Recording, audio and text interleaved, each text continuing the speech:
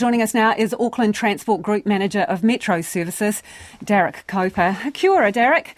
Embarrassing, frustrating and disappointing. That's how some Auckland councillors have described this situation with AT. How would you describe it?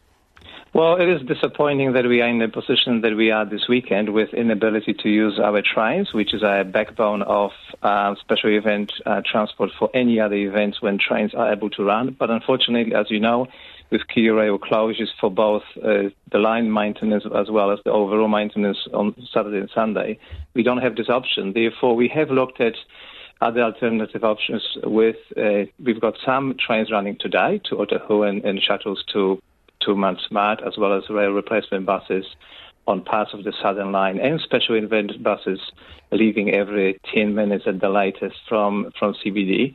We looked at providing more travel options to customers, and unfortunately the Facebook post yesterday didn't have the right balance of options and was misleading, for which we apologize. So you botched it. Did you botch this, Derek? We got it wrong. Absolutely, we got it wrong, and we have updated the post since. But we have worked with the promoter, so tickets holders would have received email with detailed travel options, how to get to the stadium tonight, both for tonight and tomorrow. That information was provided in full. Our website have been updated with all the options available, and they are different for tonight and for tomorrow. So we certainly encourage everybody to check our website for Elton John concert travel options, because they are different arrangements. You only updated your messaging this afternoon, and in fact your core message was the number one recommendation was driving to the concert. The words driving to the concert is recommended. You're the city's public transport provider and we're encouraging people to use private transport. Aren't you embarrassed by that? Oh, look, we are embarrassed because the intent wasn't to do just that. Driving is one of the options, as it is always for any major events, and we provide driving and parking options as a suite of alternative travel arrangements, travel choices people have. And the key message around the special event transport and both train and replacement buses available on both days wasn't that information was missing in that initial message, for which we apologize, because it does create, it works against what my role is and what we do as an organisation. But unfortunately, it was a mistake. It was an error in providing unbalanced and incomplete information, for which we really apologise. When did you find out about the concert dates for Elton John?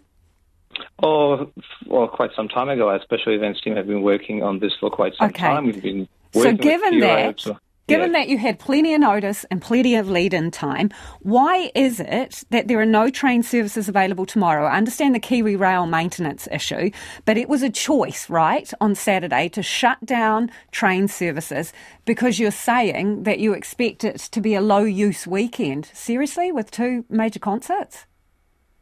Look, decision to shut down the network wasn't made by Auckland Transport.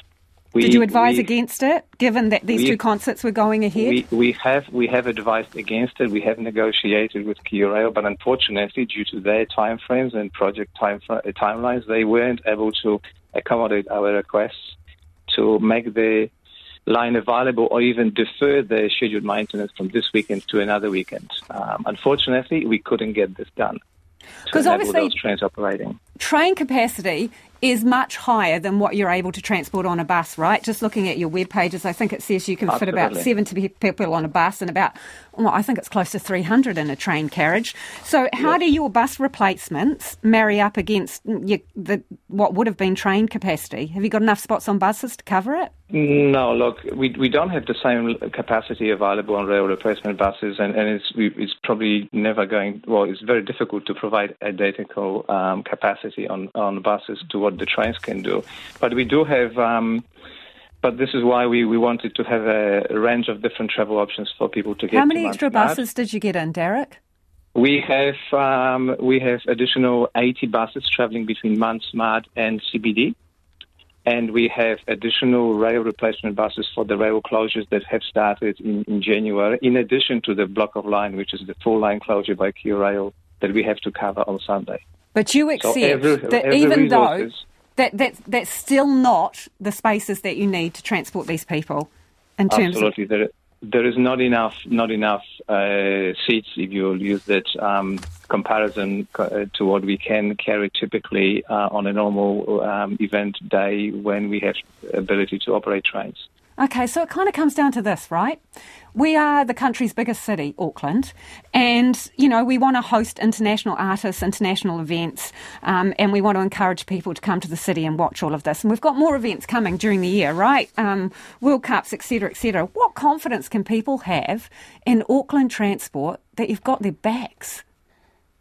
Well, we are doing our best to provide the best transport option available given the infrastructure we have access to. I think this question is good, not just to Auckland Transport to pose, but also to the likes of QRail, who have a role to play to make the assets available for us to operate world-class transport and provide and cater for world-class events like tonight. Unfortunately, we have a limited resources. We're currently dealing with extreme bus driver shortage, which limits our bus options as alternative. Therefore, we have quite a challenging situation today. Appreciate you coming on this evening to explain that. That's Derek Koper, who is Auckland Transport Group Manager of Metro Services.